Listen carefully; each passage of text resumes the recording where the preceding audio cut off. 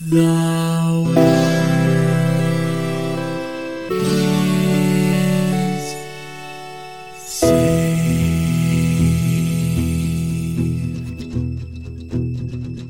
The living room's dark, save for light being cast from the big TV screen and the imminent sunrise that's teasing the one starry sky with whispers of morning. Hey, George. Hey, Lions. How's it going? It's going all right, but I feel like we need to construct additional hosts. Like, Ooh, okay. I don't feel like there's enough hosts. Well, I think between your skill set of having, good computer and AI and my ability to rend flesh together as a chemist, I think we could probably do that. Hang on 1 second. Let's go do that.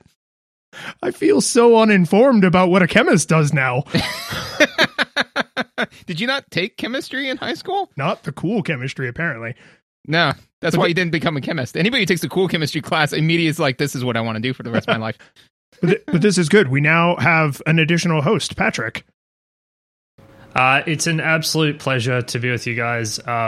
Thank you so much for having me on the show today. Yeah, welcome. Yeah, absolutely. Thanks you for joining us. We will give you a moment to tell us about who you are and why you're here. But first, why don't you tell everybody what game you are here to have played? What game you are here to have played with us previously? I have indeed played a game, and the game I've played today with you guys, of course, over the past few weeks is StarCraft 1. It's a game that I've wanted to play for a very long time. I've been trying to convince my co-host, James, to play it for a long time, but he's kind of a bit iffy on RTS games. They tend to be big time sinks. So this seemed to be a perfect opportunity to get my teeth into this game. Yeah, and I feel you on that because I've been wanting to play Warcraft for a long time. And when I suggested that to the group and you were like, what about StarCraft? I was like, ooh, StarCraft. Let's do StarCraft instead because then it's the guest choice and I look generous. Well, yeah, Warcraft is an interesting one as well. But I guess from what I've seen of the original Warcraft games, like Warcraft 1 and 2, even though they seem pretty well balanced, they also seem maybe a bit too primitive for me. And I know that StarCraft really represented an evolution of the genre into something new and fantastical. So that's where I wanted to go first. Well, interestingly, and this kind of dovetails nicely into nostalgia experience, is I am aware of Warcraft, but man, everybody I knew played StarCraft. So if you'd said Warcraft, I'm like, dude, did anybody ever play that game? Really? I mean, everybody played StarCraft, right? That's the game. And I think there was a weird culture war thing going, and luckily I missed it. But I think you're right because I was a Warcraft kid and I didn't have friends that played StarCraft. We all played Warcraft. But let's quickly summarize the game. So this came out the end of March, actually, 1998. So we're coming up on an anniversary as of recording. It's obviously a PC game, and here's my summary for StarCraft. StarCraft is a cornerstone real-time strategy game where players gather resources, build bases, and train units to accomplish various mission objectives. StarCraft features 3 warring races: the Kentucky Fried Humans, the Buggers from Ender's Game, if Ender's Game had been written by H.P. Lovecraft, and department store mannequins brought to life by the Catholic Church. There's a single narrative that spans all 3 of those races, and you have to eventually play as all 3 races to get the entire story. So that's what we did. Yep. That all sounds accurate. I think that was actually verbatim what was written on the back of the box. Yeah, and in the US version, yes. Yeah, they definitely put that. Are you guys aware that this game was originally a Warhammer 40,000 IP that they lost the rights to it and had to quickly reform it into something else? Did not know that. That is fascinating. Yeah, it makes a lot of sense when you think about it, right? Because the Terrans are the humans, the Zerg are the Tyranids, and of course the Protoss are the Eldar. And obviously they're not exactly the same because they had to make a lot of tweaks, but the similarities are striking.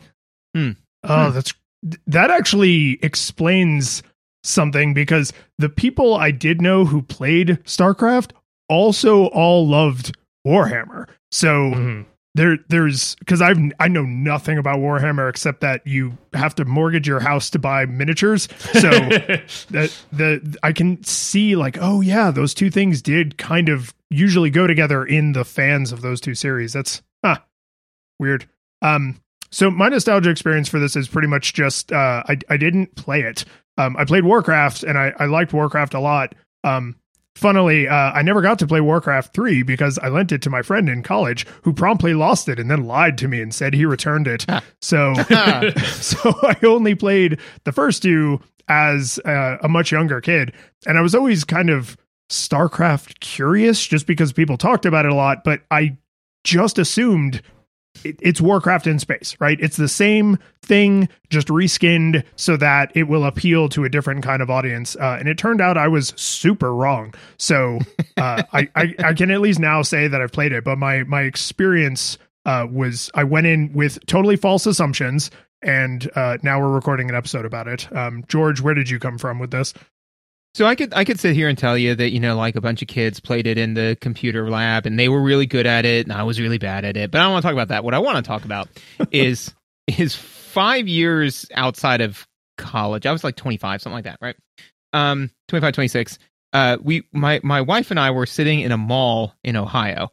And I literally saw, parents, and at this point being a parent was like horrifying to me. It still is to a degree, but two parents, and they had like 7 children, right? So there were 2 in the stroller, right?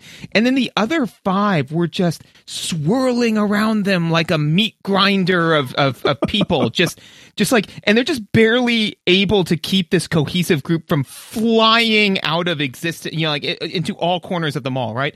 And like Megan and I are just both staring at this like near travesty as it's walking by. I just said, spawn more overlords. I get that now. Yeah, right. And then Megan laughed, and I was like, "Oh, it's StarCraft," But yeah, that was literally the only thing I could think of in that moment. I was like, "You have too many units for how many overlords you have. You need more overlords." So that's my nostalgia experience for this game. How about you, Patrick? So, it's interesting you guys said that you're either a Warcraft kid or a StarCraft kid. So I was something else. I was a Command & Conquer kid. So my dad, growing up, really liked the Command & Conquer and Red Alert games. So that was the only RTS I was ever exposed to. And they're of a breed that is far simpler than the Blizzard RTSs. It's very much about building millions of tanks. And then you have a 100 tank on 100 tank battle, and whoever has the more tanks wins. So I didn't really get into the Blizzard RTS craze until Warcraft 3, which I love to pieces. That's one of my favorite RTSs of all time. And then later, StarCraft 2. And then after watching people play pro StarCraft 2, I eventually started watching professional StarCraft 1 matches.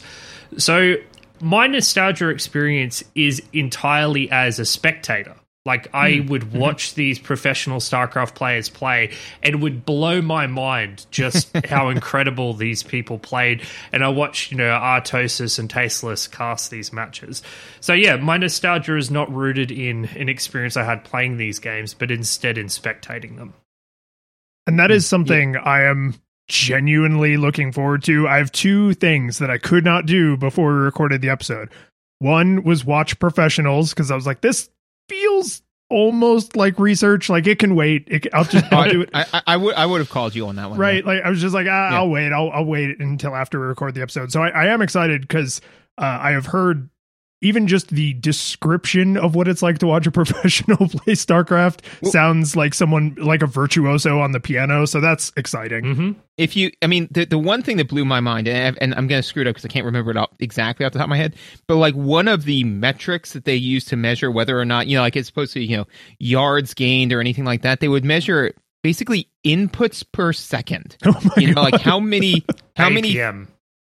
Yeah, actually, you're right. Yeah, that's right. Actions per second, yeah, or actions per minute, right? Where it's like how many actions you can take in that short amount of time. And yeah, just I saw it one time, and it is akin to somebody says you're pretty good at chess, right? And I'm like, I'm pretty good. And then watching a grandmaster play a timed match against another grandmaster, you're like, oh no, I have no idea what I'm doing. yeah, right. It's just like I was like, I can't watch that and not have it kind of like pollute my experience.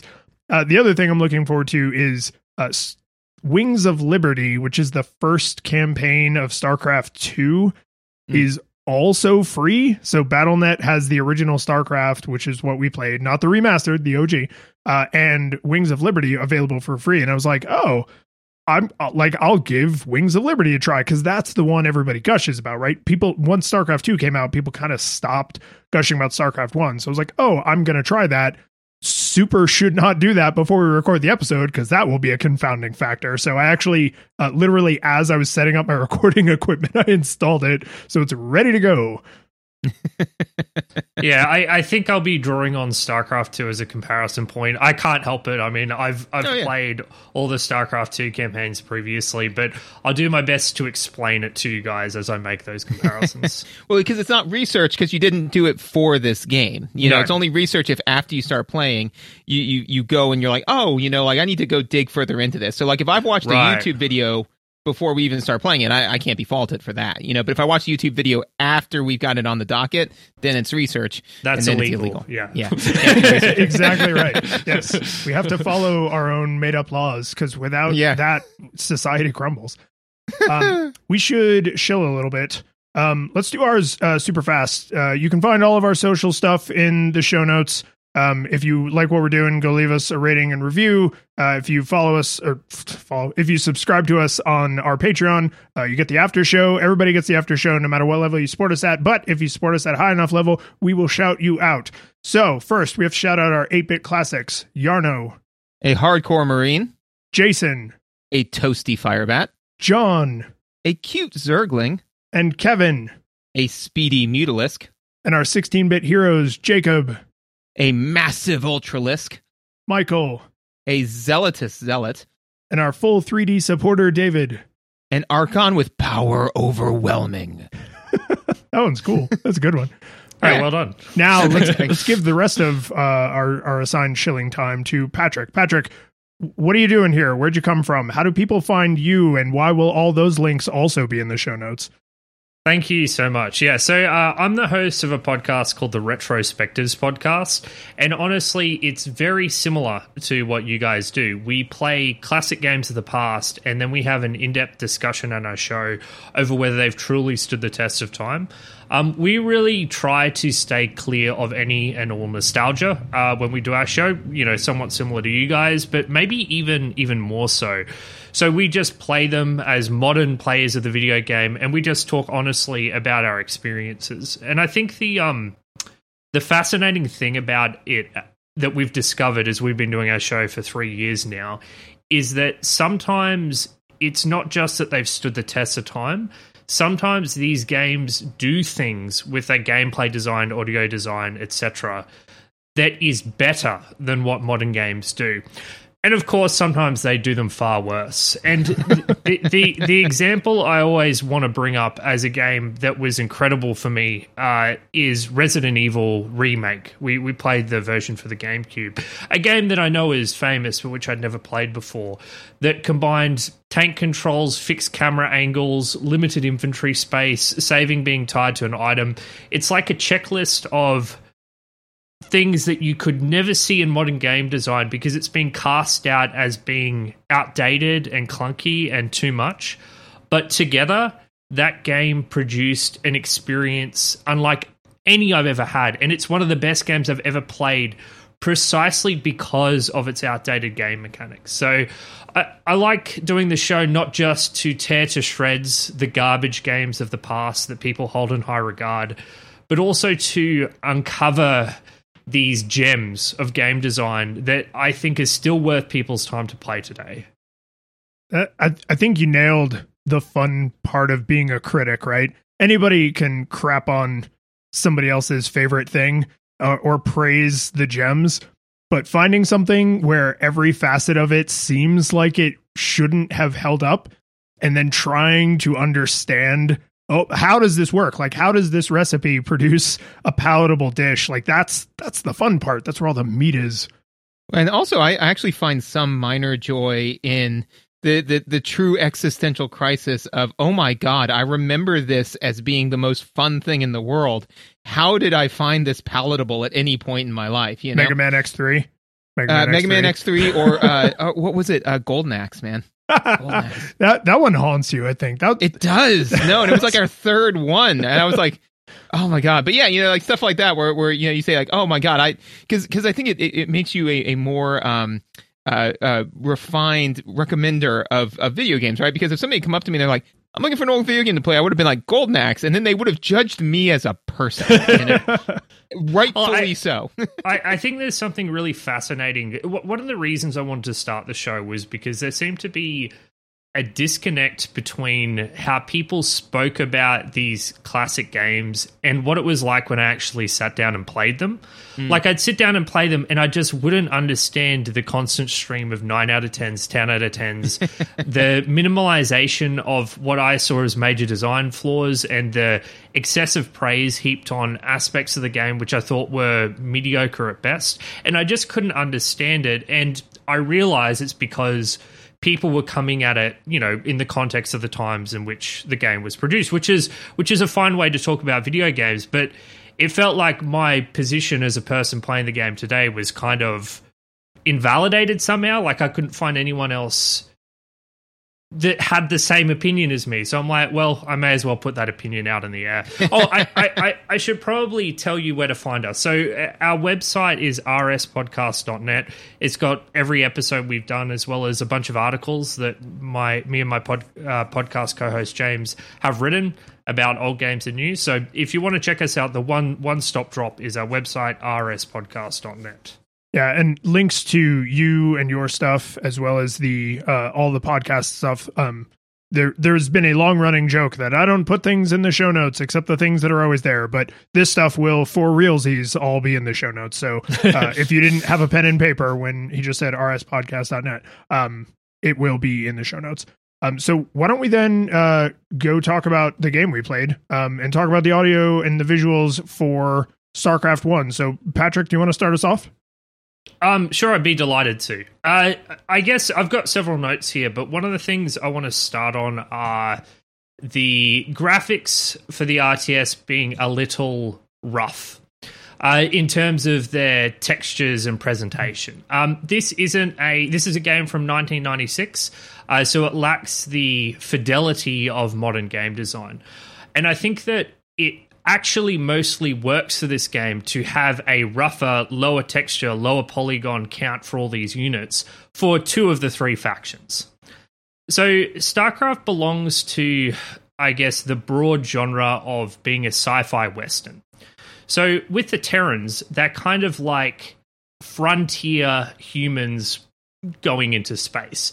And oh my God, is that how the Terrans read to a non-American? Because I found their portrayal very insulting.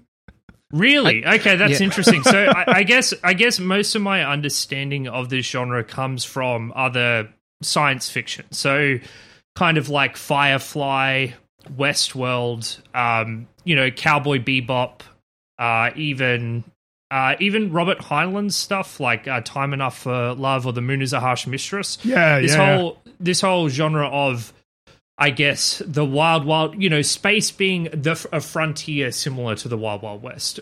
What way was it insulting? Is it because it's got the whole Confederacy? I guess South American perspective. Is that what it was? Yeah, it's the fact that all the humans are, I think with like 1 or 2 exceptions, all the humans are ignorant white redneck Southern Americans. Like the most Looney Tunes portrayal of, I mean, granted the Protoss are also shown to be like religious. I mean, one of the units is literally called a zealot.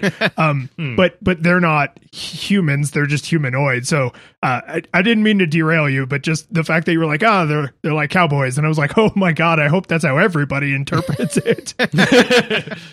Yeah, well, I mean, I guess the Confederacy are the bad guys in the story, so maybe that's the hand wave that they used to get away with it. But that's true. But I thought this portrayal of the Terrans as being, like, if you look at their buildings, it's often a lot of hunks of metal that just seem awkwardly slapped together, and I think that rougher look actually suits the Terrans as being not as technologically advanced, as being people who are just kind of throwing things together in order to make a living. And I think for the Zerg, it works as well. Like, I don't know if you guys have ever played Quake, but there are a couple of monsters in Quake, the Shambler and the Fiend, and the low resolution of the textures and everything, I think, enhance the the fear that you get from these creatures. Like, if you could clearly see and understand what they looked like, they'd be far less scary than you having to use your imagination to fill in the gaps to better understand what these monsters look like. So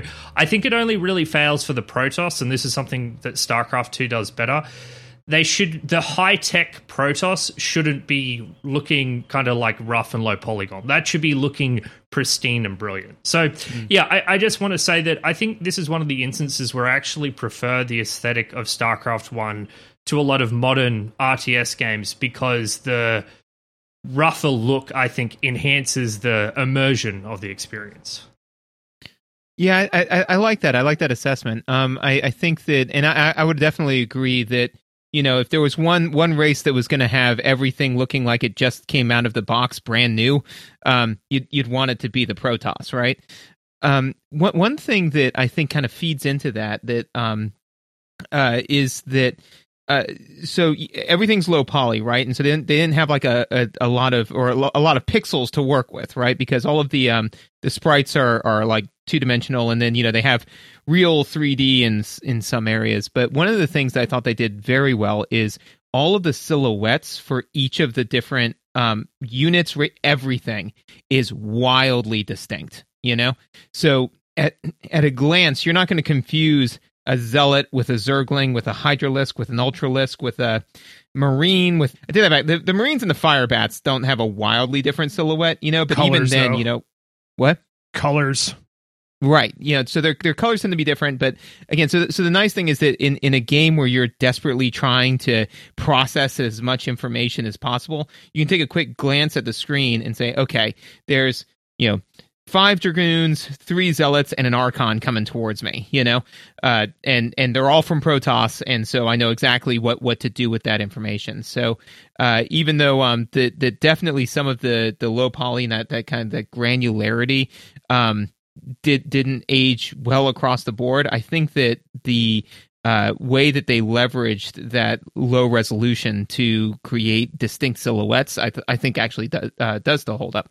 Yeah, I have that exact same note, actually, to the point where I even had to slow down and spell out silhouettes, because I always forget how to spell it. But I got there without spell check. But the thing that I like about the silhouettes is they're not only distinct race to race, but there's a little bit of consistency within the unit types across races. So like the Zerg, is it the drones that mine and build buildings, right? Mm-hmm. The drones have kind of like a triangle shape, and the workers for the Terrans have kind of like a triangle shape, right? And for the Protoss, they have like kind of a triangle shape. So you, the player, don't have to completely forget, oh, that triangle shape is not a combat unit. That's like a doing stuff unit, right? The ghosts, which are a Terran unit, look a lot like the allegory unit for the Protoss. I can't remember the name of it, right? It's like taller Templar. And skinnier. Yeah, and like just a little Templar, bit. Yeah. Right. Yeah, just like narrower, right, in frame, not like the bigger, beefier units, right? So even though they look distinct enough that you can never possibly confuse them, they kind of share like a shape family across the races. The largest buildings are always your main base or your lair or your whatever, right? Like the barracks all kind of have a similar like imposing blockiness. So you get this weird consistency that also immediately conveys differences. It's very well thought out, because there's a million units and there's 30 different kinds of buildings, and every race then has to have their own version of those things. Even though they play very differently, they have enough similarities that they had to think that out. Like, you would never just accidentally be like, oh, we made all of the worker units look like triangles. What an amazing and happy coincidence. So I thought like the silhouettes are thoughtful to the point of like, wow, someone put a lot of time into this. And then at the very end of the game, like at the last couple of missions for the Protoss episode, you actually have all the races on screen at the same time, and you even have multiple factions. So now the colors become extra super important because you have like this Zerg brood and that Zerg brood and these Protoss and those two different Terran factions, and you're all kind of, it's still good guys versus bad guys. They're not all simultaneously warring, but it at least narratively communicates these people are from this faction, those people are from that brood, these people are from this Protoss tribe, and it makes them immediately recognizable right up until there's too many of them on screen, but I'll talk about that more later. And I think it's important not to underemphasize just how important that is. Like, we're not just talking about aesthetics for aesthetics' sake here. As George mentioned, there is so much going on at any one time in terms of what you need to manage. Every single one of these little things makes the gameplay experience of controlling 1,000 units and 1,000 buildings just a little bit easier. So it's good that the design of this game aesthetically kind of picks up a bit of the slack of trying to control your armies and build up your bases. Yeah, it'd be unthinkable to have to like zoom in and out and, you know, identify each unit and be like, oh, he's got the Firebat patch on his armor, so he's a Firebat. But from you know what I mean? Like, it would be, it would make the game completely unplayable. I can see why someone who started to design this for Warhammer would have had that mentality, because they don't just call it Warhammer 40K for nothing, right? Like, there's 40,000 miniatures on the field at any given time, right? So it's just being able to quickly identify units and troop placements and deployments and who's going where. Like, the game would be unplayable otherwise. The final thing that I'll say about that is that, and is that I think that one of the concepts I want to mention later, so I want to lay the groundwork a little bit here, is the concept of cognitive load. So cognitive load is the idea is it's how many thoughts per unit time are you being asked to make, right? So the classic example that I normally kind of give for this is that, you know, in Call of Duty versus chess, which one has the higher cognitive load? And I get various answers in either direction, but the answer is they're actually both about the same, because Call of Duty is asking you to make low-key decisions very, very, very quickly, right? But and chess is asking you to make a whole bunch of thought, but it gives you a tremendous amount of time to work through it.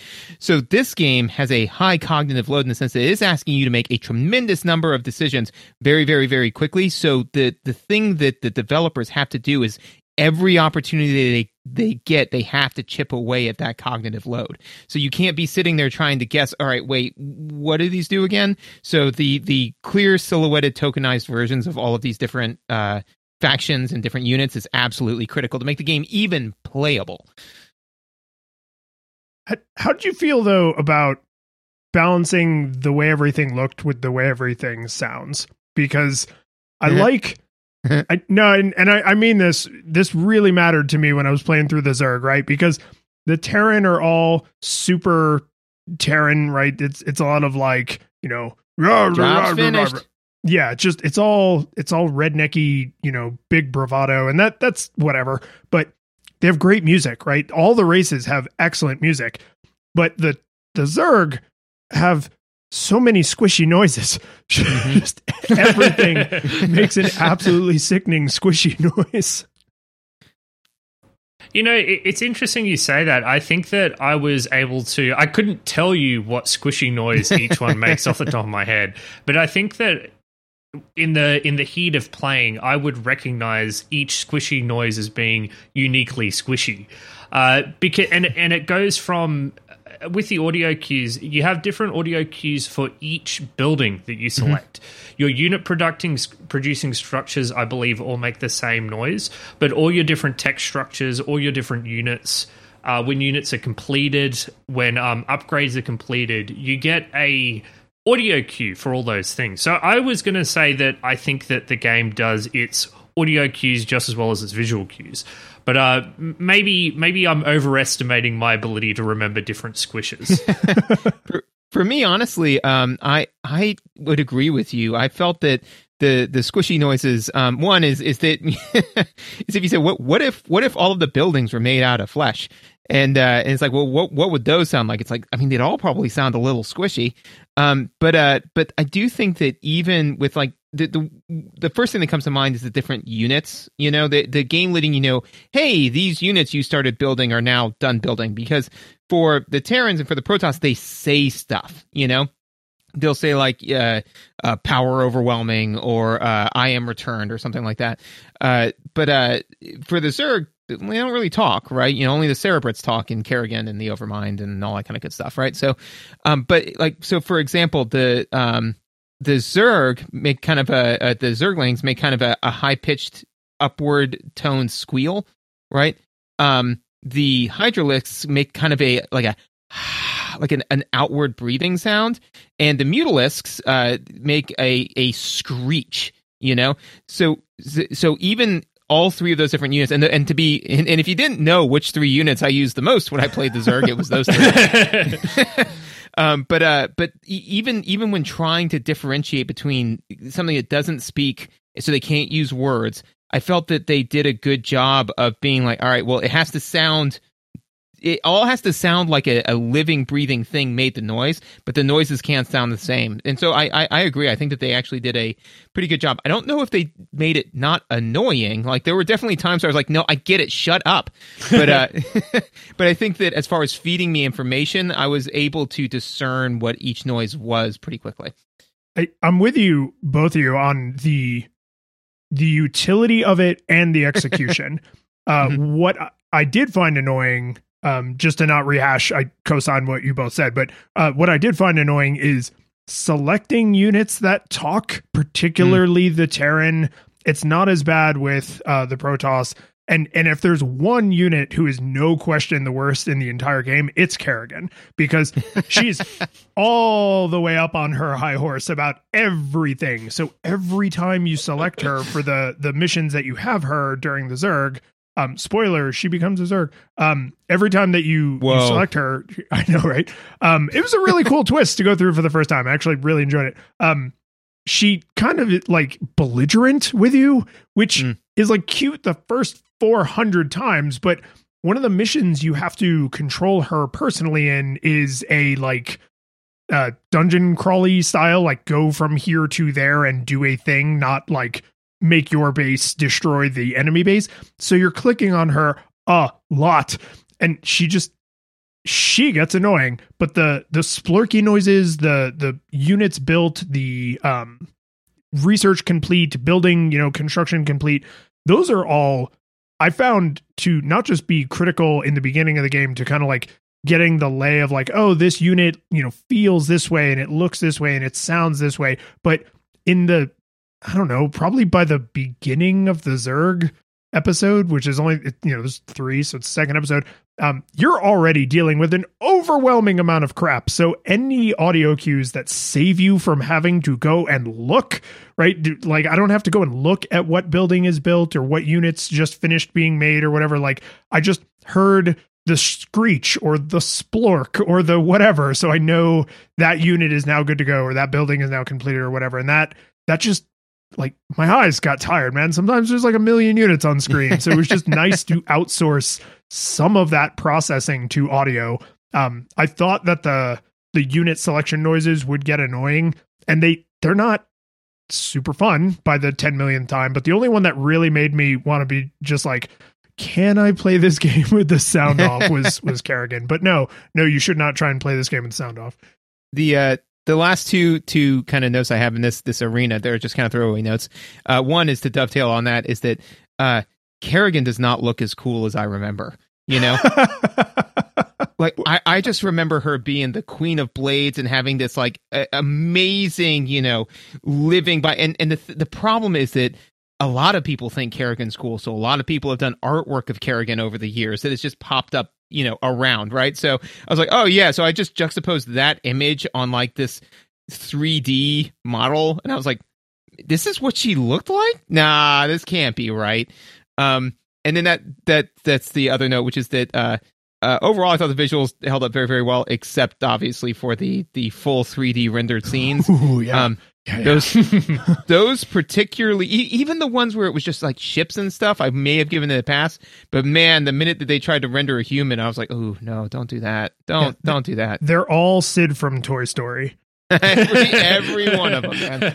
That's a good way to put it. Yeah, George, I just want to say I agree with that point as well. I think that the way hero units are represented in this game is actually pretty poor, and it's a significant step down from, Warcraft 3, which would come later. And I think, Kerrigan in particular isn't that intimidating. Isn't that cool looking? She looks less like, the Queen of Blades and more like the Queen of licked her fingers and stuck it in an electrical socket. She looks like an infested Terran. She just looks like a zombie. Yeah, that's about it. Yeah, agreed 100%. I think now that we've crapped on the cutscenes, which was absolutely an important note to make sure we didn't miss, I think I'm good on audio visual. George, Patrick, you got anything else before we move into gameplay? No, it's mostly it for me. I'm good. All right, so I will say, as the first timer here for the gameplay, story is way, way, way thicker than I expected, which I was actually really happy about, because RTS is not my genre. I was really afraid I was going to get super bored.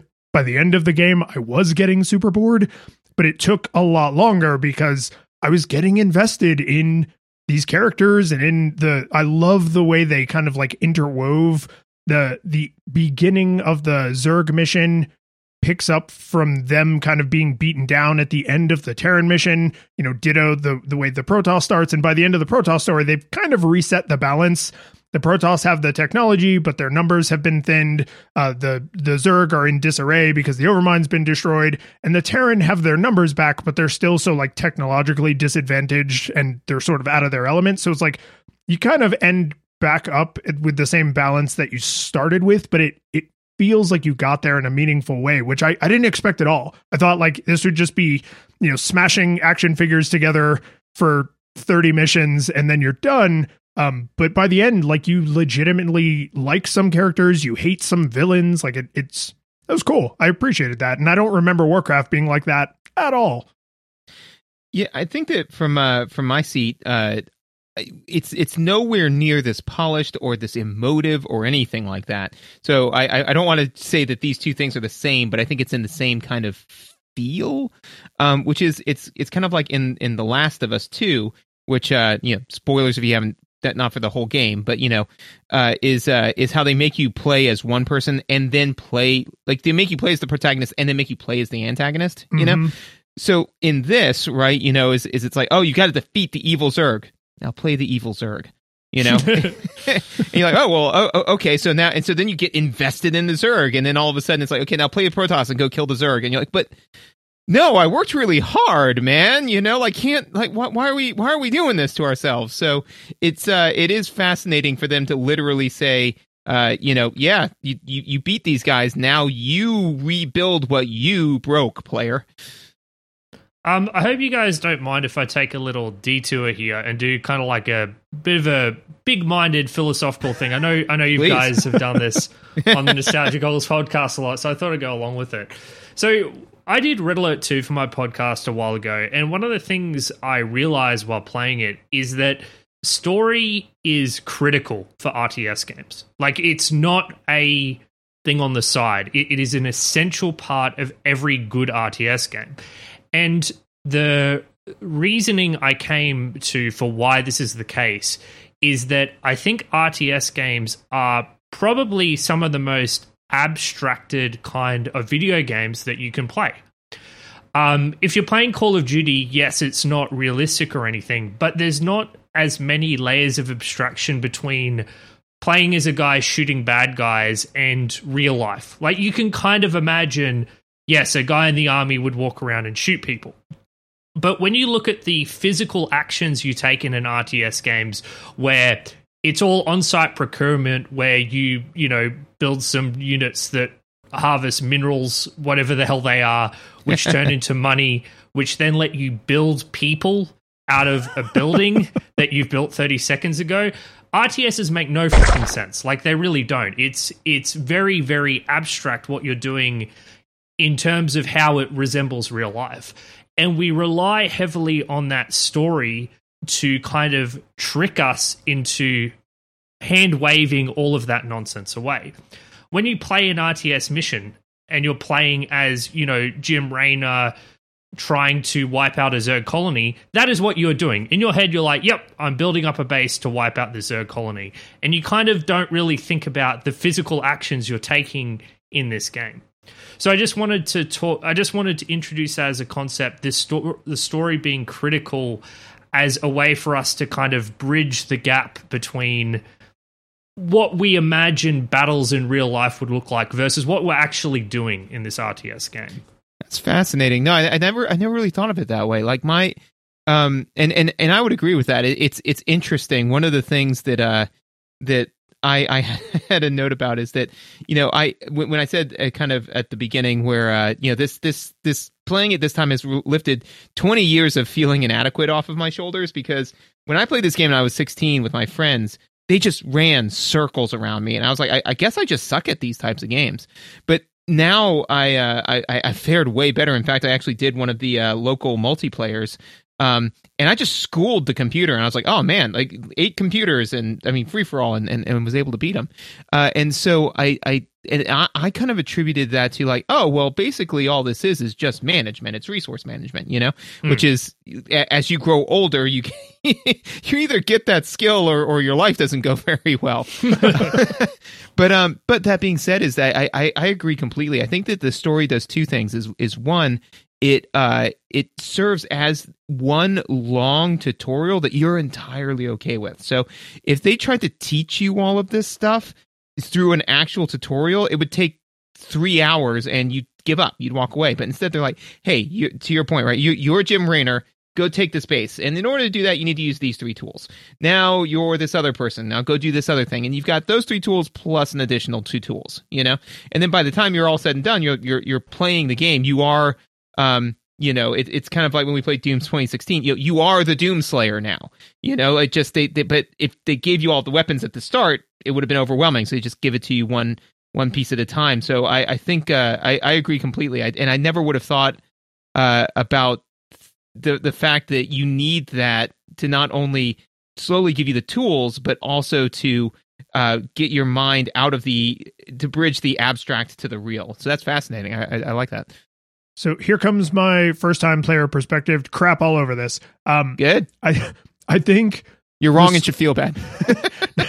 Well, yes, always. I think the story and like the characterization of what you're doing and who you're doing it for and what you're defending or what you're assaulting and why, like that drove me forward quite a bit. I didn't feel that translation to some new mechanics as they were introduced. And weirdly, I felt the worst about this during the Terran episode, which is the first one. So what I mean is the first like 2 or 3 missions for the Terran are like so baby hand-holdy, like you have one unit type and you do one thing and it's super obvious what you have to do because it's like a locked door. You cannot go through it without mastering this mechanic. But by the 3rd or 4th mission, they're like, hey, now you have these buildings. And it's like, oh, I see that these buildings do a few different things. What do they do? And they're like, I don't know. Try it. Like, develop that technology, build that unit, see what it does. And that was jarring, like, as a player, because I was like, oh, I guess the training wheels came off and now I need to experiment and try things and see how things work. But you get a little bit of ludonarrative dissonance because no one in universe feels that way, right? There is no like vanilla Marine on his first day that I'm supposed to be inhabiting. And it's like, oh, well, I don't know what kind of ship this is. Why don't you tell me all about this ship? As like unbeknownst to you, they're all vanilla Marines and they're terrified and looking to you, you know? They're just putting on a good face. Yeah. They talk tough, but they're all full of crap. But I felt a little bit of ludonarrative dissonance, not because, oh, well, they all know what's going on and I'm an idiot out here in the cold. It's because just one mission prior, we had all been in on the fact that I didn't know what was going on. And now they're all looking at me like, don't you know how everything works yet?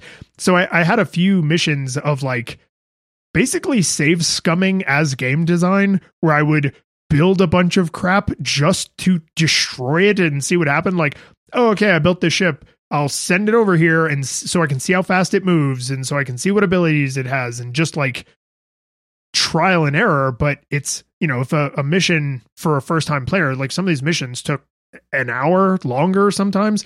So there was a limit to how much I was willing to risk restarting an entire mission. So a lot of my trial and error experimentation was done not through game design, but through save scumming, which felt icky at first. And then I eventually got over it because PC games feel like they kind of expect that, to the point where some modern PC games actively screw with your ability to save, because console games didn't always make save scumming an option, but PC games almost always do. So it's not, I don't think there's a complete breakdown between go forth, super soldier and save us from the buggers, but there is a little bit of a disconnect that I think you only notice on your first pass. And all subsequent playthroughs, you'd be like, oh yeah, I remember what this does. Oh yeah, I remember what this does.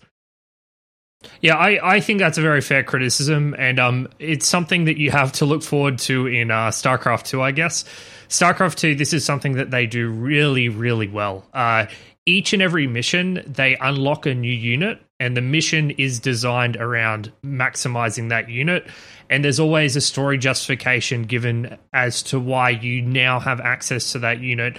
And there's even a whole metagame where you get to decide different ways to power that unit up by gathering side mission resources. As you play through StarCraft 2, at least, this is all incorporated into the storytelling. I agree with you that advancement in technology is not explained or given any justification whatsoever in this game. And this may be my own, nostalgic goggles for it, but I will say that it is a little bit more intense on the Terran side, but when the game gives you, for example, in the Zerg, when they're like, oh, now you can create Zerg queens and those can infect Terran stuff, and I said, cool. I'm never going to do that. And I did. Samesies. Never did it. Not once, except I think there's one mission where it's literally required. Well, there are about 8,000 missile turrets around every base, so I don't even know how you're meant to do it. Yeah, I don't know either, because I was like, this seems suboptimal, because it's like, I'm going to go kill them. It's like, oh, but what if you infect them first? That sounds like killing them, but with extra steps, It's yeah. So and even in the multiplayer game that I played as the Protoss because they were my jam back when I was younger. And I was you like, have been quoting them the most. Yes, because I mean, again, like they said, it was literally the first one I chose, and then I just kept playing as them. But when I played, and so I just swept the computer. It wasn't until I was kind of going around and eradicating the last few people where I said, oh, I never built like half of the buildings that I can build for the Protoss. And so I went ahead and built them to experience building them, but I just went Dragoons, Zealots, and Archons, man, and just wiped the whole field. So the game doesn't... Now, I'm sure at high levels of play, you have to have mastery over every square inch of this game. But, in order to just enjoy it, or enjoy it against a computer, or enjoy it against a friend, you don't have to master all of it. You can completely overlook huge swaths of the game. I never used ghosts. I think ghosts are silly, but because why use a ghost? This was a huge issue for me in eventually kind of getting a little bit bored, which was the strategy that I have been lovingly referring to as choke their rivers with our dead. It turns out that actually works for all three races. It's worse for the Protoss because their units are much slower to build because they're more powerful, right? And they have a very intricate and well thought out balance system. Like these, this race is better at this and worse at that. This race is better at that and worse at this, right? There's the same play style is not optimal for all three races, but choke their rivers with our dead is a viable solution to virtually every single problem. And I realized, partially on my own and partially someone in Twitch chat confirmed it, is once you get above, because I think the unit cap is 200. That is accurate. And so once you get into the 100, so between 100 and 200, the computer sort of stops aggressively building new units. It doesn't completely halt, but they really dial back on production and kind of hoard resources. So if you just build 200 Marines and then put them into, well, I guess, 190, and then you put them into dropships, you can just Zergling your way to victory. And you can do that. Certainly works with the Zerg, right? Where that is actually the nearly optimal strategy, is to just choke their rivers with your dead, because they're not individuals and you don't care about them as people. And when I finally got to the Protoss episode, I was like, surely this won't still work. And it's slower, but it does still work. And I was like, oh, this is not good, because I'm now getting to the point where I'm fighting against what the game wants. The game wants me to embrace what makes each of these races their race. And instead, I'm just like, yeah, but if you can't get your supply trucks through because the road is piled with corpses, that's basically a victory, right? Right. We're going to call it a victory. Okay. So that was like, I'm curious how you more experienced folks felt about kind of the balance between races. So basically, on that issue of choking, the rivers with the dead, I think the root of the issue comes from a problem with this antiquated RTS mission design. And it's basically that no pressure is put on you really to prevent you from accumulating resources and increasing your tech to the point where you have a 200 army supply to kind of face roll the enemy with max upgraded units. What modern RTS mission design does in both Warcraft 3 and StarCraft 2 is that it basically puts pressure on you so that you can't both effectively build up your resources and tech and maintain an army at the same time. So I'll use an example from Warcraft 3. Have you guys both played Warcraft 3? Nah, my roommate stole it. Okay, sure, yeah. All right, I'll just explain this mission. This is probably one of the most famous missions in Warcraft 3. It's called The Purge. And the basic idea is, without spoiling it, you basically have to destroy a bunch of buildings, and the enemy is also trying to destroy a bunch of buildings, and you have to destroy 100 of these buildings before the enemy can. So you've got some pressure on you, right? You need to be actively sending out armies to destroy these buildings as they're also going about it. If you just sit on your laurels and build up your economy and your tech, the enemy is going to destroy the buildings before you and you can't win. StarCraft 1, never does this. It never, ever is like, okay, here's a time-critical objective that if you don't complete in time, you're going to fail the mission, or you're going to fail this critical side objective. It just lets you build up your defenses, build up your army, keep sending wave of units into the enemy before you win the game. And I think that that's a serious problem with the macro structure of the level design. I would definitely agree that is an issue. I think that what they're trying to do is something that like first-person shooters do from time to time, which is pit out-of-game desires to in-game desires. So the out-of-game desire is to beat the level as quickly as possible. And then the in-game desire is to actually win, So they do this kind of like with first-person shooters a lot, where the most direct path is the most difficult one. So if you really take your time and you take this weird circuitous route, then you are more likely to win. But if you just kind of want to go in guns blazing, you can do that too, and it's more difficult. But I think that, especially in this early era of game design, what they underestimated that game designers still struggle with today is players are more than happy to optimize the fun out of your game.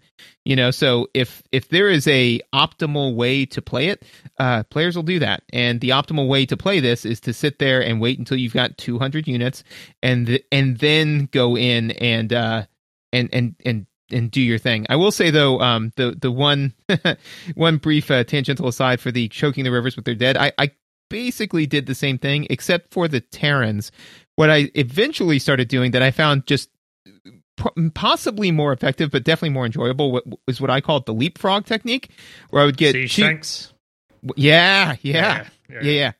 So what you do is you get, like one control, control one, right? So what was it, be 12, right? 12 siege tanks, and you siege them down, and then you send others right out to the edge of their range, and then you siege those down, and you bring the other ones up, and you just leapfrog that crap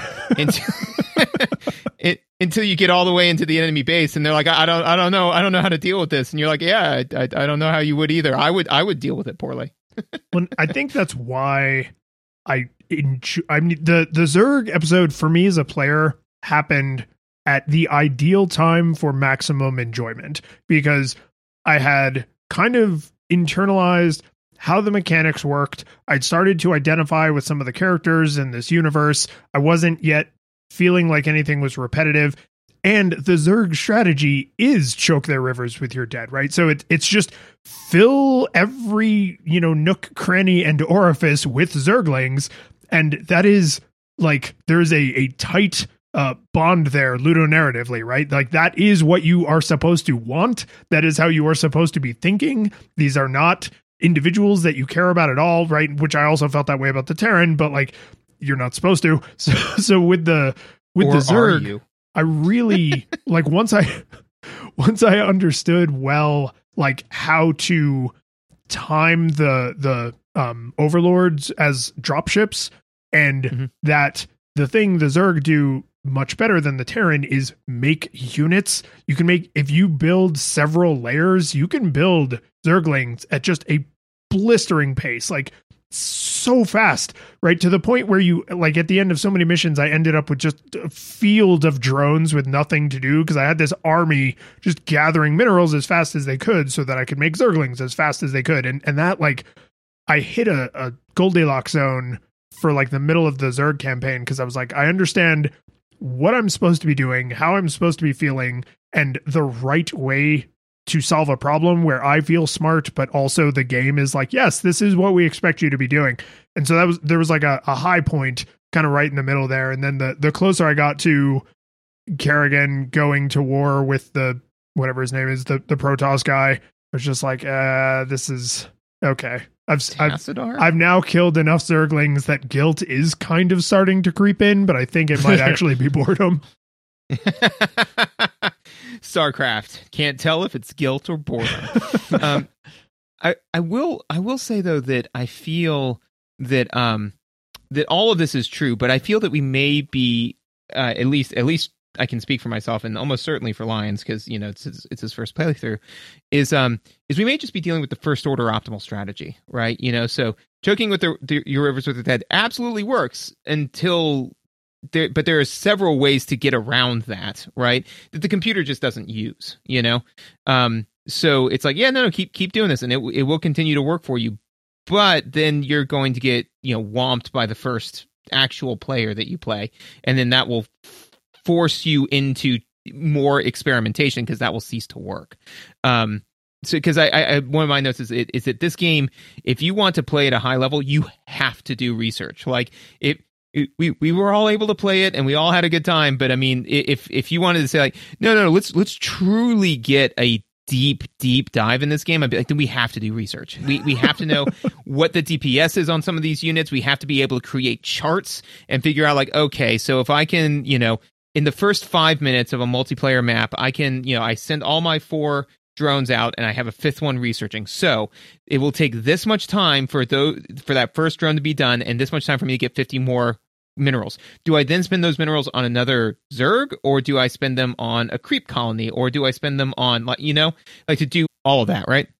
It's interesting you say all that, George, because it has been mapped out. Like right. The Korean pros have literally, it's been done. The first 10 minutes of StarCraft is solved. Like there's a certain response you're meant to do to seeing every single thing.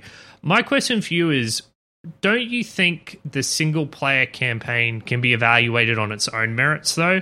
Like, I understand what you're saying, that for a multiplayer match, if I went and played multiplayer StarCraft, I'd be like a babe in the woods. But don't you think that the single-player campaign should be designed in such a way that it provides that compelling macro experience instead of just being a tutorial? Yeah, that's a very fair question. I think that for me personally, and what I kind of want out of a video game, I wouldn't want that, but that's because I don't like video games to bring that much frustration into my life. I'll just walk away from it, right? But that's me personally. I think that so to me, some of those other strategies, right, are ones where it's kind of like the New Game Plus, or like you can beat the game, but if you want the real ending, you have to master these additional skills or something like that. I think that this game could probably benefit from something like that. It's like, play through the main mission, but then here are these additional missions that give you additional story or go through additional people's backgrounds, give you some additional content, but actually do require some of these greater techniques, because honestly, knowing me, if I had gotten to the point where you in order to win this particular scenario, you had to infect a Terran base with a queen. I probably would have quit before trying that, if I'm being entirely honest. So no, I'll reflect on that a little bit. I agree that the game should have that for a single player. But maybe it's kind of like a Pokemon situation where if you really want all of the game, you have to have someone else to play with you. I'll think on that. I think this is the problem every competitive game has, which is, how do you make the game fun for someone who is playing the single player campaign only? They're never going to play with another human, let alone competitively. And then how do you also make those same game mechanics balanced for super high levels of competitive play? Like, those things are pretty well understood, right? How to make a good single player game, how to make a good multiplayer game.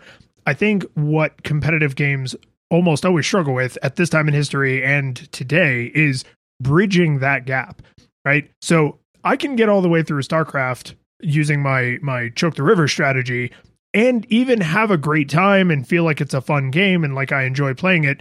But then if I ever wanted to play against other humans, and God forbid I ever wanted to play competitively, it's like, oh, the game didn't really prepare me for this, because the game is set up in such a way that the computer behaves fairly consistently and it kind of has certain rules, right? Like the computer never does a Zerg rush, or they never do the thing where the Protoss come and build photon cannons right outside your base, making it impossible for you to leave your base, right? Like, there are strategies that humans absolutely can do, to the point where I think some of them are even banned in competitive play because they're just so unfun for everyone involved, that I think that's a challenge, right? Like, how do you take the single player Mortal Kombat experience and say, oh, now the game has taught you to be good enough that you could play against other very skilled human players? Like, it's a really difficult design thing, because humans feel very differently about playing against other humans, right? If I absolutely steamroll the computer with a really cheesy strategy, I feel pretty great about it.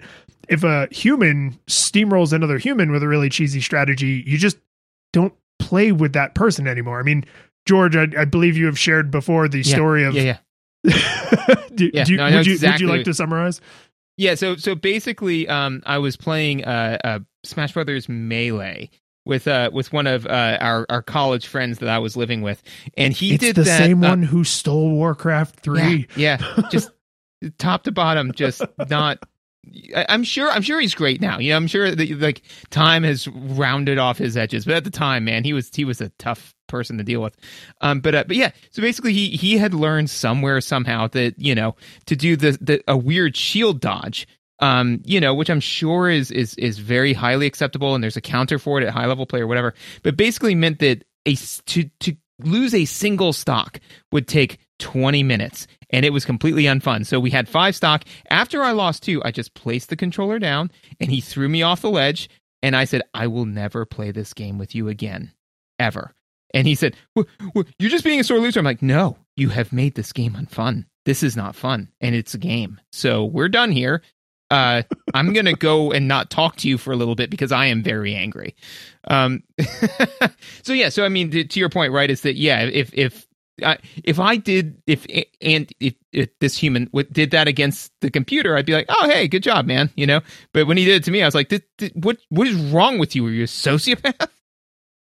Yeah, it's funny. I think that I just have a different view on these things. I have no problem with cheese. I'm a very competitive person with video games. Like, I love my single player games, but I view them as like a single player game is like reading a book to me. It's something I'm like doing as a personal pursuit.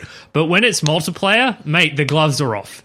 Anything is viable because at those higher levels, there is a response to most strategies, right? And I think that you can do stuff like you can house rule certain things as not allowed, but I don't know. What it boils down to, returning to the overall point, is that I view single-player games and the single-player game of StarCraft and the multiplayer game of StarCraft, they may as well be completely different games. I would agree with that for sure. They share the same name, but honestly, they're completely different. But what that means is that I want the single-player experience to be fulfilling entirely on its own merits. And then the multiplayer experience is aiming to fulfill a different sort of set of urges, which, you know, boils down to me stomping people into the dirt. But that's not what I want from the single player experience. I want something that challenges me in interesting ways. And I think generally StarCraft does that better than most fighting games. Most fighting games are competitive first, single player distant second, right?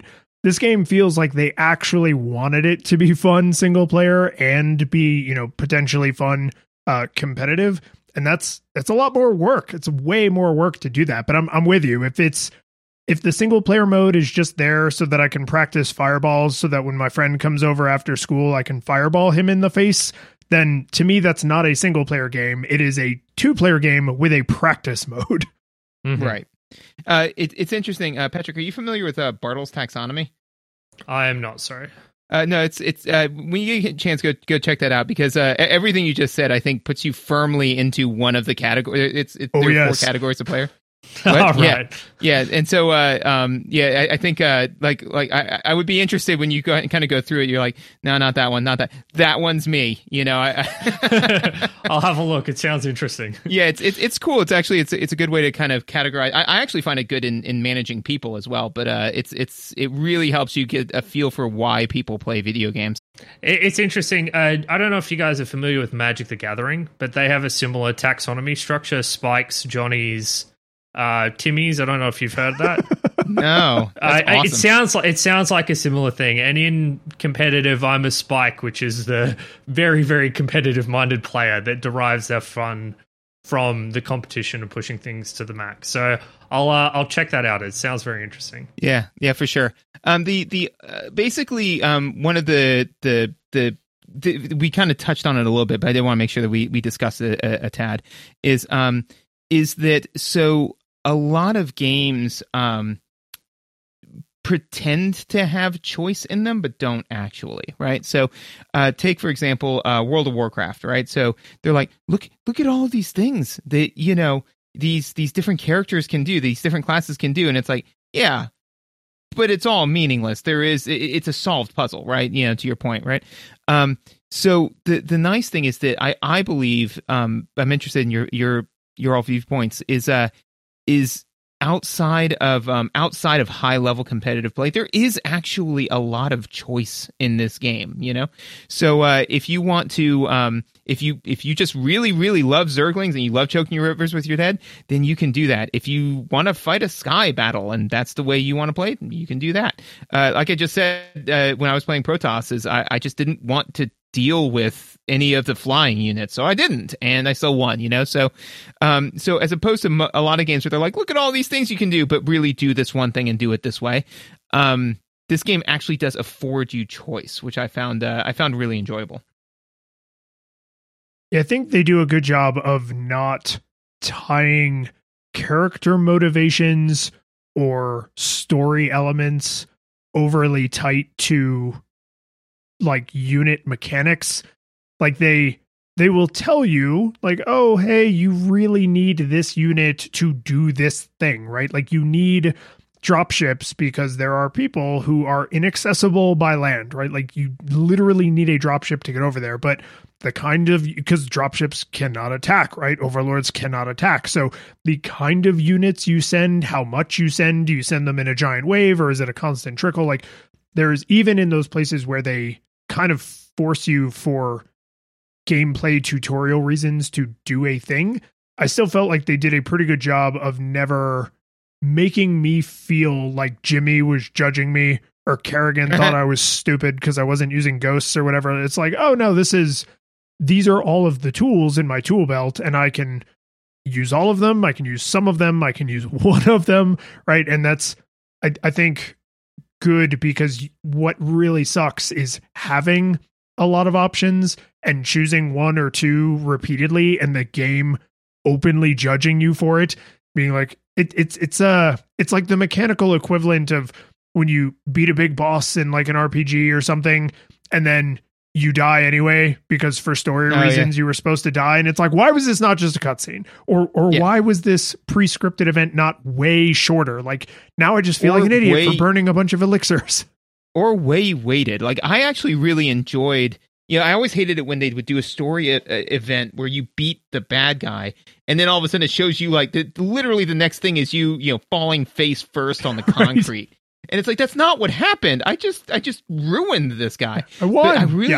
But I really loved it when I did not feel that way about my choices in this. It was like, if I choose this unit or that unit, the game is equally happy as long as I'm successful in whatever the objectives are. So it does feel like you have a lot of choices, and they are meaningful to how quickly you're successful, how much you struggle, what kinds of struggles you have. Like, they feel relevant.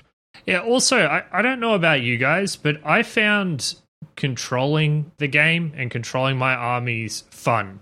And this was something that was really counterintuitive to me to kind of get my head around. How does Nostalgia Goggles feel about lists? Can I give a bit of a list here? Bring a list. All right, sure. So StarCraft has a bunch of what at first I thought absolutely awful macro control decisions, because I've been complaining a lot about the macro level design. I want to talk about the macro decisions and the way in which you can control your army.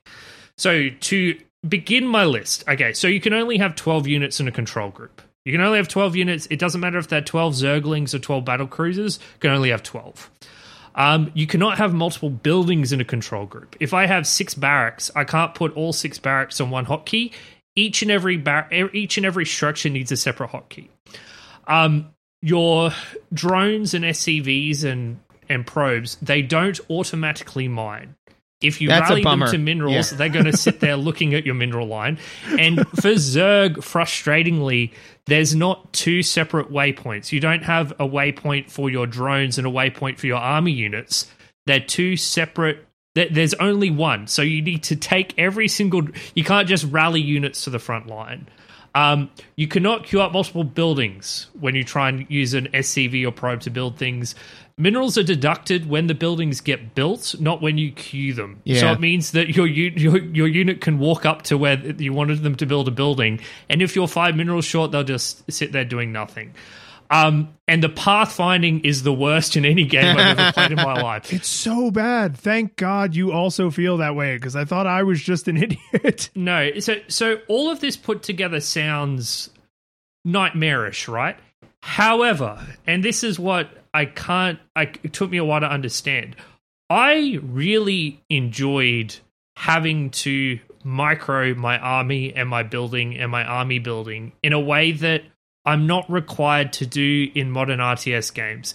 Getting your army where you want your army to go is a gameplay mechanic. Yes. It's not clicking your guys over there. It's a bloody struggle, and you have to be working on it.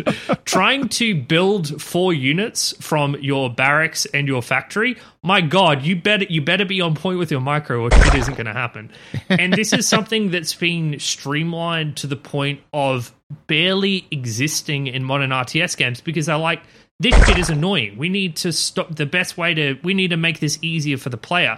But I think with modern RTSs, in their desire to make things so much more streamlined and easier, something meaningful was lost here. Something intrinsically fun about controlling your army and your base building was lost. I'm interested to hear what you guys thought. If this was just pure frustration, or if you got something out of it like I did.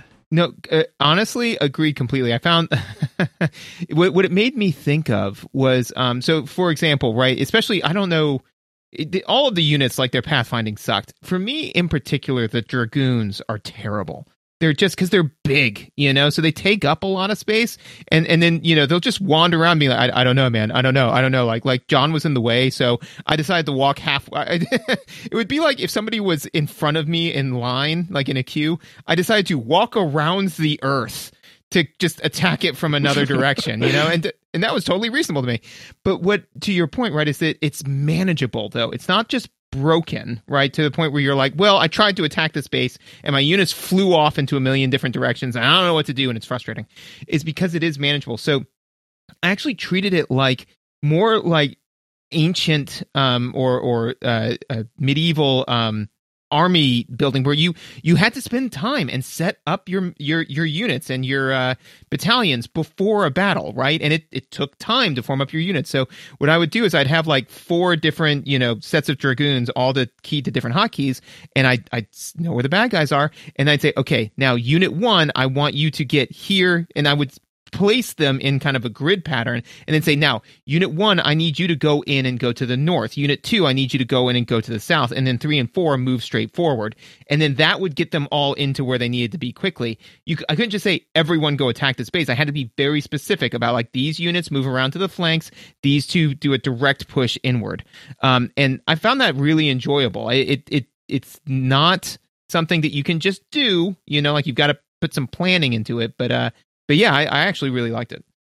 So this is a skill that the game does not overtly teach you, but it does expose you to the idea very early on in a way that I think could actually be experience ruining for a player that doesn't realize what's happening. So allow me to paint a picture for you. I didn't use any macros. I didn't assign anyone to any hotkeys. Oh my god! Ever. That's a huge bummer, my man. How did you finish the game? We should play StarCraft competitively at some point. Yeah. So here's the thing. Oh my god! So for the first several Terran missions, right? So your little baby's first StarCraft missions, because I don't play RTSs, so I knew that was a thing, but I thought that was like the claw grip, right? Like that's a high level thing. That's not a thing that's required. So for the first couple missions, I would select the units I wanted with the mouse, and then I would right click where I wanted them to walk to or the thing I wanted them to murder. And then that stops working very early on, where you must learn the A key makes them attack. And it's actually, it's true for a reason that I think is, I assume, intentional, because otherwise you would have less control over your units. But if you have a unit at point A and you want to get them to point B, and there are baddies between point A and B, if you tell them to move, they will blindly march in the straightest line they can manage, which is not always very straight, but the straightest line they can manage while they are being shot to death. But if you tell them, go attack something over near point B, they will stop and defend themselves while they are walking from A to B. And did you ever use attack move? Yes. Okay. Yeah. So if you say like attack over here and they attack get the ground. Yeah. Yes. And this is something that like screwed me so bad with the pathfinding is if you are sending, wave after wave of Zerglings and you're telling them to attack a thing and that thing is destroyed, they will just stop dead in their tracks. Oh, wow. Right. Yeah. Total amnesia. And so I learned fairly early in the game, like in the first, probably third, I was like, oh, you have to tell them, go attack the ground, because that is the only way to communicate to the units.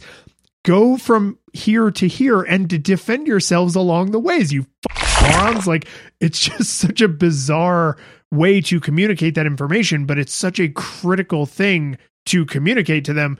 And then once I understood it, I was like, oh, okay, this is fine. But the second half of the Zerg episode and the beginning of the Protoss episode, that's when I was starting to feel like I'm supposed to be learning how hotkeys work. I'm really, really supposed to be learning how hotkeys work, but it hasn't stopped me from being successful yet. So I'm going to just keep blundering on. But the looming specter of it was becoming oppressive because there's just so many units, there's so many buildings, there's so much stuff going on. So I think I would find acquiring those skills to be more satisfying, because every time I had to do something slow and clunky, there was just like that, there's a better way kind of feeling. So I think if I had invested in that more as a player, I would have found managing more enjoyable, but it wasn't so bad that I ever found it unenjoyable, which is still an accomplishment. Well, and I will say that while it's very easy to sit there and poke at the dumb Hydralisks who are just like meandering by these people who are shooting them in the face, right? I will say that because of the poor pathfinding and the way that they can all kind of get bottled up, it is very necessary to be like, move here, don't attack anything, you know? Because that technique I was just describing, like, I needed them to move into the base, and even if they were being attacked, kind of ignore that for a few seconds, because I needed them to get past the bottleneck, you know? Well, and the opposite is true. The units you leave at your base, you had better explicitly tell them to hold position, otherwise they can be kited away from the base. Yeah. Yep. Yeah, and it was, although I will say one of the things I found immensely satisfying back then, and I did now, is telling a whole bunch of units, like, hey, don't attack this big building. Just get near it. And so that way they all attacked it at the same time, as opposed to just like as they walked up to it. And just watching something go from 1,500 health to 0 in like 2 seconds is immensely satisfying. I don't know why, but it is. Especially when you spec the Zergling attack speed up. So it's just the Terran base is a circle. It's completely surrounded, and they just all like pull back their claws at once and just ram. Yeah, were you using hotkeys at all? I know you weren't using like control groups, but were you using hotkeys to build any of your units? Like when I've got my SCV, I'm pressing letters on the keyboard to initiate build, and then I'll press V for advanced structures, then S for starport. Because I guess I've played enough StarCraft 2 and RTS games in general that a lot of that stuff is pre-programmed in my head. Were you doing that at all, or was it all just clicking on things? So this is where the audience suffers from this not being a video podcast, because they're not going to get to see what I'm sure will be a crestfallen look on your face when I say, nah. I'm not upset. Like, you gotta, if this is your first time playing, that makes a lot of sense. I think that he's not mad, he's just disappointed. I think well, what I think is interesting, I'm not mad, I'm not upset. People have to start somewhere with genres, man. They do. Right. Like, mate, you should have seen me when I first started playing Dark Souls. It was a bloody catastrophe. So I'm not going to judge newcomers to the genre. I think this is something that is fun to learn. And I think that I'm excited for you to try out Wings of Liberty, and when you do, I encourage you to start trying to use those hotkeys, because I'm by no means an expert, but I think that using those hotkeys, it kind of lets you focus more on the fun parts of the game, as opposed to doing a bunch of clicking and searching through the menu to find the building. You just get to build it, and it feels good when you can do that. So heavily encourage you to start looking into those things. I think they'll make the game more fun for you. I think they will. And I think you're right that if I'm going to play Wings of Liberty, there's no reason to do that if I'm not going to try and lean into what the game expects, because I already know that slowly clicking on the layer to build more Zerglings and sending them, 12 at a time to just go to their deaths is like, that's fun for a minute, but that's not... It's playing chopsticks on a piano, right? Like, yeah, anybody can learn how to play chopsticks or the melody to Heart and Souls. And like, yes, okay, you have technically played a piano now. Very good. But it runs out of steam, right? And so even just learning to use A and M for just attack and move once units are selected, even that I was like, oh, but now I know how to play a major chord, and it's C major. It's the one everybody can play. But like, but now I understand like what the piano is supposed to feel like. So I think you're right. If I'm gonna bother to put the time in, I should, put the time in. The only other two, the one thing that I don't think we'll really have time to cover, but I just wanted to mention is this game has cheats. They're delightful. A couple other just throwaway notes that I just wanted to toss out there was one is to your point, right, is that once you start to hit that 150, 200 unit mark, keeping everything organized does become kind of a chore. And I was like, all right. So I've got these units over here, these units over here, and man, I really need a guy for this. And then all of a sudden, I realized how difficult it must be to maintain like the U.S. military. Like I just suddenly had this like deep empathy for like, oh, that's why it's so expensive. Is because it's kind of a nightmare to even just remember they where run all out the of control groups. Yeah, exactly, right. Like they're on control like 5,284, and it's like I don't even know, man. That and the one other one is I'll say is for the solo multiplayer. Like it automatically populates all the other things with computers. That's great. It defaults to melee, which is everyone's attacking you. What you want is free for all, where everyone's attacking everyone. I found that out the hilarious hard way as I built my base up, and all of a sudden the Yellow Marines came in, and I murdered them all, and I was like, all right, I survived the first onslaught, not too bad. And then the purple Zerg came in, and I was like, all right, but I mean, statistically, this is possible that multiples could attack me. That can happen. And then wave after wave of every other color like beset my base. And I was like, oh, I have made a critical error here. I don't know if this is beatable, but I know I can't beat it. So I did one thing to prove a point is I turned on Power Overwhelming and I murdered all of them. And then I went and set the game difficulty appropriately. So I will say as my last note for the gameplay is this game does have cheats. They are super fun. Super fun. And as someone who had like a smattering of PC gaming experience growing up, when I think of cheats, I think of complicated dances with the controller and the game Genie, right? And I forget that PC games basically built this in as a core feature, right? And you have to be careful because it's really tempting to just cheat your way to victory and suck 100% of the fun out of the game. But I do think it's worth seeing, like if you play an RTS, I think it's worth seeing the Power Overwhelming cheat for whatever RTS you're playing, just because having one person walk through the enemy encampment while they all lose their minds as they are unable to destroy you it's worth the chuckle. It's fun. God. You know what that is if you take one Marine and you just throw them at the Zerg, right? Like, and just have them walk through and kill, that's Doom. You made Doom, the game. but as an RTS, that's what Doom looks like. I did have one more final note, if that's all right.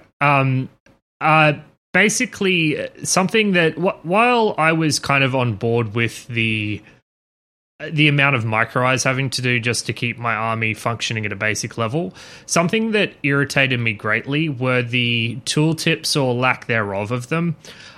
There are a lot of units with abilities in these games, like, for example, the High Templar, which can create an AoE static storm. It's extremely powerful, really good unit, but there's no explanation of what that ability does, even if you hover over it, and there's not even an indication of the size of the area of effect, and there's no... I was able to get some of the way because of my experience with StarCraft 2, but a lot of the units are different in this game, and I found that was a frustrating learning experience, particularly since a lot of these abilities are very expensive to research, and I don't know if it's something I want to be doing, and the lack of explanation as to what they did do discouraged me from exploring them maybe as much as I should have. So this is one area where I felt like the lack of explanation significantly impacted my experience. Yeah, that to me feels like the exact same problem as the what does this building do? What does this unit make, right? What is this, if I research this, what will change about the units and how they play? Like there's a kind of thin layer of, we expect you to already know this and, or we expect you to be willing to just try it out.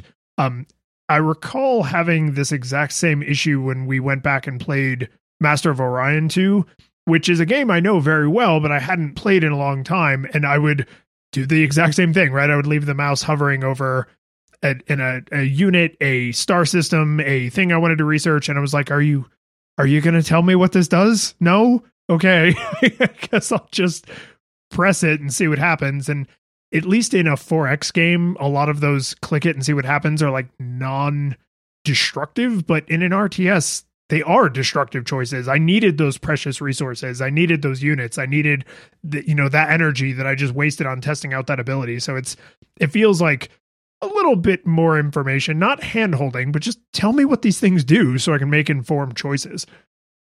Yeah, I would agree with that. And unfortunately I can't, I'm struggling to, make in my mind I'm struggling to be like, oh yeah, no, that's totally a thing, just because again, like I do have some experience with the game, so I was like, oh yeah, this does thing A, this does thing B. I remember never using or caring about this unit and faring okay, so I'm going to continue to never use or care about this unit. And I'm sure if I continued to play this game into the ground, I would eventually mess around with it a little bit. But to your point, right, is that I think that to me, one of the things that shaved the edge off of that is the fact that the cheats help, which is there was literally one point where I did just experiment, completely screwed around, and I didn't, the issue was that I didn't completely nosedive. I was winning-ish, but then I sent all of my units away from my base, and there was one Zerg Mutalisk that was just harassing my drones, I was like, oh my god, it's just going to take me forever to build something to go kill this thing and then build the drones again and all. So just turned on power overwhelming for like 30 seconds so I could build the unit to go kill that one thing that I had neglected, and then I turned it back off, So I was like, I don't want to deal with this. This isn't going to be fun, I love that you use the cheats like in assist mode. It did not even occur. Once I started experimenting with cheats, I became a full-on cheat addict. Like that was nice. Once I put the needle in my arm, that was it, man. So that's the thing is that I'm a refined cocaine user, No, I think that's you can stop anytime. Yeah, I think that's honestly the better way to do it, right? It's just like, oh crap, it will improve my experience to not have to pay for this mistake, as opposed to just rah, rah, rah, rah, I've sucked all the fun out of the game and now I'm done, right? Which is what I did at the end, just to see what the cheats were like. Right, yeah, no. All right, so now we have to ask the final question. Does this game hold up? So I will go first, and then Patrick.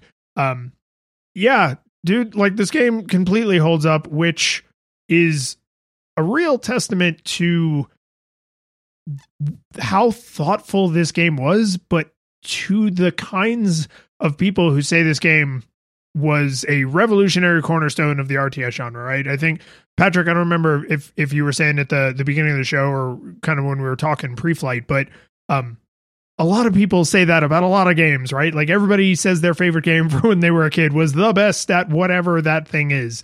And it's statistically, it just can't be true all the time. But this game, the mechanics are very well balanced, visually and aurally. It held up surprisingly well, and we played the crappy non-remastered version. There's a remastered version of this game that looks and sounds even sharper. So the fact that it was still fun to play for me, who is not good at RTSs, who doesn't particularly gravitate toward the genre, and I still felt like I cared about seeing the story, I cared about learning the mechanics and like building a successful base and not just cheesing my way through everything or just using the cheats just to get through the narrative. Like I was really kind of shocked by that, because it's hard sometimes to say, oh, you should play this platformer even if you don't like platformers.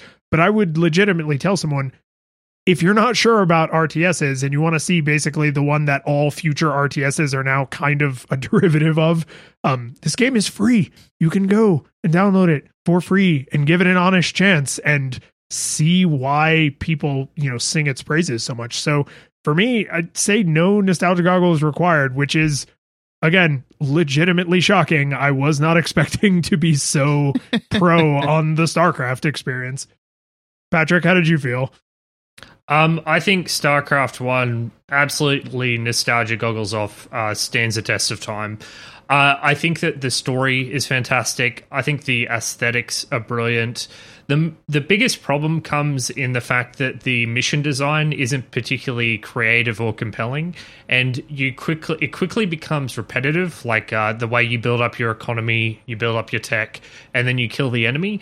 And there's nothing really ever preventing you from doing that from mission to mission to mission.